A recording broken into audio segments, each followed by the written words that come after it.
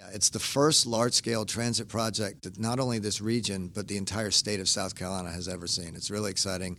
It'll be transformative, for sure, and give people options, which is what you need to do in mobility. Mike Seekings is a Charleston City Councilman and the chair of the Charleston Area Regional Transit Authority. Today he joins me to talk all things transit, including one step that the area can take now for downtown workers. Welcome to Now Charleston. I'm Sam Spence. It's Monday, May 15th. Now Charleston takes a look at a handful of issues 3 times a week and tells you why they're important. I got a few quick headlines for you from the weekend before that interview with Councilman Seekings. Charleston City leaders will hear feedback from business owners on the proposed King Street Business District this week. A 3-day event in July will mark the 200th anniversary of Denmark Vesey's A 3-day event in July will mark the 200th anniversary of Denmark Vesey's attempt at a liberation revolt, a plan he hatched here in Charleston. A downtown bike taxi driver is recovering from severe injuries after being rear-ended early Friday by a driver accused of driving under the influence. And environmental groups say a 9,000-home development north of Daniel Island would destroy unprecedented amounts of wetlands, making flooding concerns worse in the area and nearby. Those stories in my interview with Mike Seekings, starting now. Business owners who object to being included in a new proposed business improvement district along King Street will converge on Charleston City Hall Tuesday to voice those concerns. The rules of the district would allow a new tax to be collected from every business in the district, which runs from about Broad Street to Line Streets, to be used for events, security, cleaning, decorations, and other expenses. The group's leaders include a developer, business owners, the Charleston Tourism Bureau leader, and a PR firm owner, according to the Post-Courier. Critics of the plan had said the proposal would speed up gentrification of the street, displacing minority business owners and tenants. After business owners give their comments to council members, council will discuss what they hear, according to a meeting agenda. The district is just the latest attempt by the city to get any semblance of a hold on growth along King Street, as national chain stores continue opening along the retail corridor, catering to tourists, sometimes at the expense of local businesses. A 3-day event in July will mark the 200th anniversary of a plan to liberate hundreds of enslaved people hatched in Charleston by a man named Denmark Vesey. The event's slated for July 14th, 15th, and 16th. The events include panel discussions, comedians, entertainers, scholars, and more. The whole thing is a joint effort between Emmanuel AME Church, the International African American Museum, and the Charleston Gilliard Center. According to the Post-Courier, comedians W. Kamau Bell and D.L. Hughley will perform, along with TV personalities like Charlemagne the God, the nationally syndicated morning radio host and Comedy Central host who hails from Moncks Corner. Tanya Matthews, CEO of the International African American Museum, and Tamara Butler, Executive Director of the Avery Center for African American History and Culture at College of Charleston, will also participate.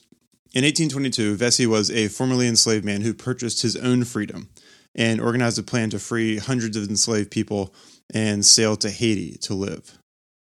Those plans were discovered, and ultimately Vesey was among dozens who were executed for the plot. Today, a statue to Vesey sits in Hampton Park. Tanya Matthews from the International African American Museum said, quote, "No other community can take this on the way Charleston can," unquote.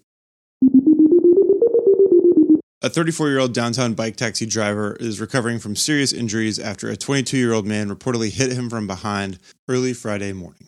The driver was accused of felony driving under the influence and hit and run, resulting in death or injury. The driver registered a .19 blood alcohol content on the breathalyzer test, which is twice the legal limit of .08. In bond court, the victim's partner said the man remained in the hospital with broken ribs, broken clavicle, and 2 broken legs. Both lungs collapsed, he said, and the man suffered spinal cord damage, according to the Post-Courier. I'll include a link to the GoFundMe that's being circulated in the show notes at nowcharleston.com. Without any previous record, the accused man was granted a $75,000 bail and was released late Friday. This wouldn't be the first drunk driving incident where a driver hit a bike taxi. I just searched around and found at least one more. Please be careful out there. Watch out for cyclists and rickshaws when you're driving, and get a ride home if you shouldn't be driving.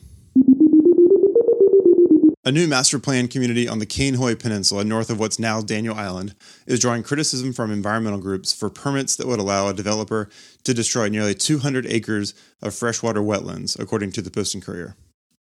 The permits came through from the U.S. Army Corps of Engineers last week.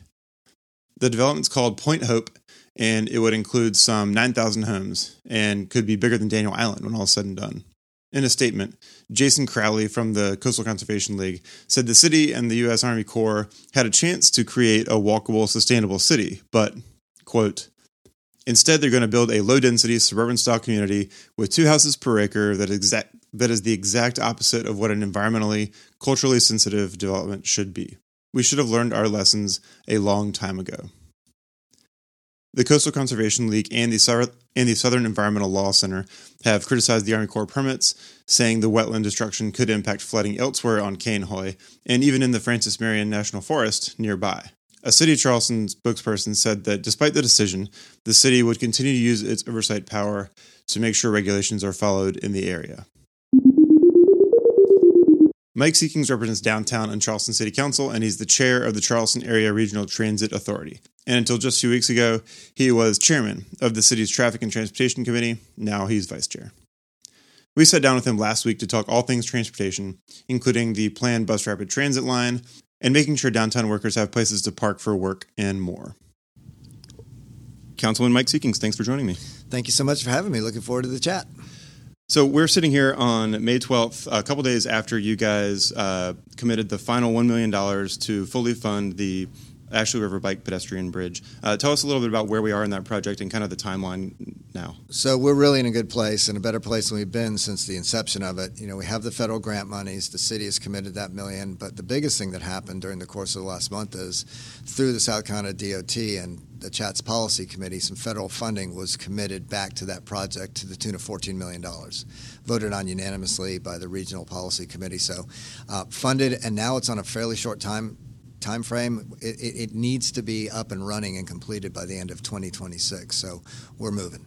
And so there was some talk about shrinking the size of the bridge or changing some of the design specs. You know, the initial renderings I think people probably saw it was a pretty fancy looking bridge, and there was talk about kind of scaling that back a little bit. But right now it's on its way for the initial proposal, right? So as we were trying to fit the dollars that we had 2 or 3 months ago, there was talk about downsizing it and doing some value engineering. We met with the DOT and specifically Secretary Hall, and she said, look, you need to make this project iconic. It needs to be something that lasts for a lifetime. And so she was very enthusiastic about getting behind this project as designed originally with a 21-foot wide span. So that's the project we're going to put out there. It's not going to be scaled back. And it'll be, I guess there are some smaller bridges in like Greenville, but it'll be kind of the only dedicated bike pedestrian bridge in South Carolina, I think. Well, that's integrated to get people from place to place along transit routes. Yeah. You know, they're building that little bridge up in North Charleston, which connects sort of venues for entertainment. But this will be integrated into the transit system. Certainly multimodalism is part of it, yes. So this will be the first of its kind that I know of in this region and probably in the state. Yeah, you're mentioning the bridge over Noisette Creek between Riverfront Park and the kind of the old Navy base in North Charleston. Yeah. Which is, by the way, a very cool bridge. It does look great. Yeah, I live right down the street. So,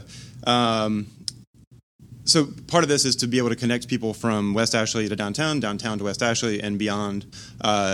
One thing that's come downtown recently, though, is there's a new vendor, I guess the city would call it, for the bike share system. Yeah, Lime. Lime is here. They're new kind of battery assist, I guess, bikes. That doesn't mean there's like a throttle on it, but you pedal and it kind of helps you along, right? Yeah, pedal assist. If you get on it, that first turn you make with your feet, it gives you just a little bit of a push and gets you up and running. So they're great. If you haven't tried one, go out and try it. This is kind of our second generation bike share. We've been at it for 5 years. This is now our second sort of try at it. Yeah. And so far so good. And there's talk about moving or expanding the program, especially with the bike bridge, into areas off the peninsula, right? Absolutely. We need to get the bike share program into West Ashley, even before the bridge is actually open, with the Greenway being expanded as it is and all the activity out there. I think you'll see a station or two out there pretty soon, and that will get people used to using the system. And when the bridge is up and running, then it'll be a natural. Yeah. You're also the chair of CARTA, the bus system here in Charleston, mostly. I am. We're here in the middle of May. There's still this No Pay May promotion, right? So people can just hop on, hop off as much as they want. No Pay May is a promotion that we felt like was a great way to give back to our ridership and to introduce the system to people who may have some barriers. No Pay May, we're right in the middle of it. I rode this morning on a downtown route, and it was literally packed, and we talked to a lot of people. They love the No Pay May concept. So just a way of us to give back to the community, introduce our system to others who otherwise might not be riding it, and see what we can do about increasing ridership. Have gas prices impacted ridership at all? They definitely have. I actually was looking at a chart that compared ridership with gas prices, and as the gas prices go up, our ridership goes up as well. There's a direct correlation. And people coming back from COVID, the mask mandates were lifted on buses, which is one thing, but I think people probably didn't get on a bus because they didn't have a mask or something like that sometimes, and it's a little bit safer now. Well, it is, and people are going back to work in person. Yeah. I mean, what I observed this morning is at some of the employment centers, people were getting on and off in large numbers. So, yeah, I mean, our ridership is back up.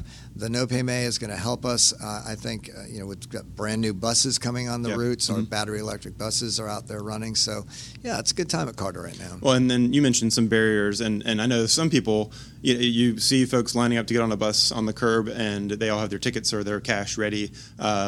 But now there's a new way you can pay to get on the bus, and that doesn't involve any paper tickets or anything like that. Right. Well, during May, you don't have to worry about it. But once we get into June and beyond, it's called Token Transit, and it allows you to download passes on your device and just scan when you get on. So super easy. You can buy a number of passes, and the good thing is Token Transit is programmed, so if you buy in bulk, it will give you the best deal out there, so you'll know what you're getting in advance. So it's up and running.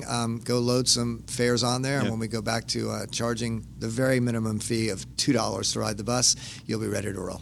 So there's been a lot of talk about the Asheville River Bridge recently, the new North Bridge that we're still pushing for, but the Low Country Rapid Transit is still on its way too. Where are we with that? Low Country Rapid Transit is coming to a community near you. This community, we are about to get the go-ahead from the feds to take it from 30% to full design, which really is part of the grant process at the federal level. We're funded at the state level. That is a project that you will see a lot of activity on. We're not going to open it in segments, though. We're going to only open it when it's completed. It's 21 miles, so it's still got some years on it to go, but the project itself is fully moving forward and on schedule. And that will connect right now Ladson with downtown, with buses that have dedicated bus lanes in most areas along Rivers Avenue corridor, and then in traffic downtown. That's right. About a little bit more than half the 21 miles will be actually dedicated lanes. The rest will be areas that we can program lights to make sure it moves right along. It's the first large-scale transit project that not only this region, but the entire state of South Carolina has ever seen. It's really exciting. It'll be transformative for sure, and give people options, which is what you need to do in mobility. It kind of parallels 26, the main artery to get people into downtown and out of downtown for work and visiting and stuff like that. And so it's really the closest thing we have to, a light rail or a subway or something like that. Right. It is rubberized, but it will look a lot like light rail. It'd be at grade, boarding on and off. It also is an opportunity not just for mobility, but along that corridor to think about development, transit-oriented development, live, work, play development, density, and in that corridor, there's lots of opportunity for that. North Charleston has already adopted an overlay district to see what they can do with it. So I think you will see a lot of changes for the better along the corridor as we get closer to opening the route. And I grew up in Charlotte, and so we have the light rail that opened there after I moved away. But if you go back, I'm going back this weekend, if you go back, there's tons of development all around the light rail, and that's what you're talking about, that transit-oriented development, right? People want to live near these lines, and so you see home values going up, new development and restaurants. And also opportunities for density so you can have multi-tiered housing, for instance. I mean, and Charlotte's We're talking about example. how there's the housing shortage downtown. Absolutely. Shortage and accessibility. I mean, it's so expensive. And if you can have the density and have people in those areas where you could live, you can work, you can shop, you can do all those things, really change it. Charlotte's a great example. Cleveland's a great example. The Health Line, they built it, and my goodness, it's its own economy DOT now. Yeah. So, and Charlotte started with 1 mile. 1 mile. And every time I pull up the Observer website, they're looking at new kind of forks for the line too. So this is just the first. And like you were saying, Secretary Hall mentioned about the bridge, it's kind of a proof of concept. That's right. And again, to the credit of the state DOT, they're very much behind Low Country Rapid Transit as well. They want to see it succeed, as we all do. And this will be the spine, and it will be easy to build off of it once we've got it in place. You mentioned you were on the bus this morning, and we were just talking about getting people in and out of downtown for work. During COVID, or I guess at the beginning of the pandemic, the CARTA paused the HOP line, which is the kind of park and ride. Is it free park and ride? So the hospitality and Peninsula oriented toward hospitality workers. Right. Yeah. We had a parking lot that we charged $5 for, and then the bus actually was a circulator bus, ran extended hours and was for free, and it was wildly popular. It was very successful, and then COVID came, and obviously the hospitality industry got hit harder than any other industry in the world. Now that it's back and thriving again, we need to get that HOP going. What I observed this morning riding the bus downtown is in the hospitality centers, people were getting off in large numbers. So we've got a few barriers out there, one of which is we're still allowing people to park on our streets at the meters for free. We need to change that and then sort of get the HOP running back again so that parking on the street's transient. We have permanent parking in a lot, and people can get in and out safely and efficiently. Yeah, so as we come back from the pandemic, we see these tourism numbers going up. We, in the past 10 years, obviously have seen hotels and stuff open all over downtown. We're talking about getting people into downtown without cars, but all these tourists and everybody have cars. There's more people living downtown.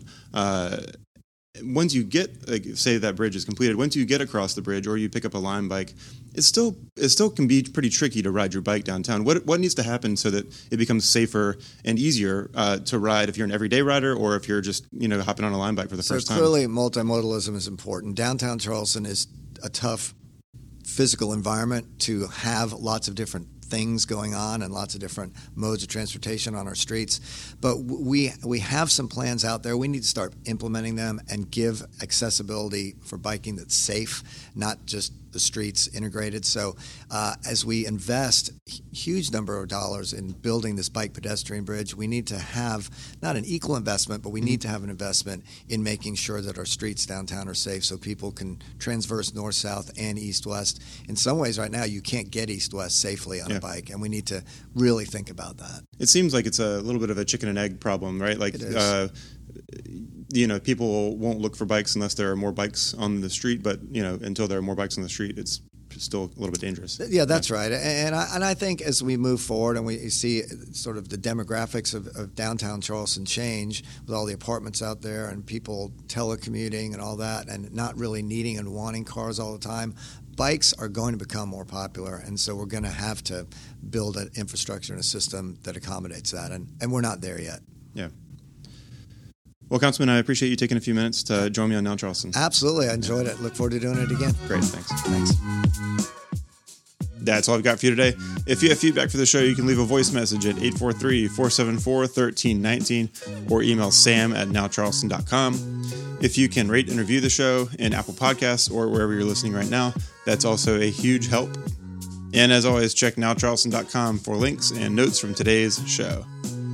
To make sure you don't miss anything, follow twitter.com/nowcharleston and instagram.com/nowcharleston. Thanks so much for listening. I'll be back on Wednesday with the next Now Charleston.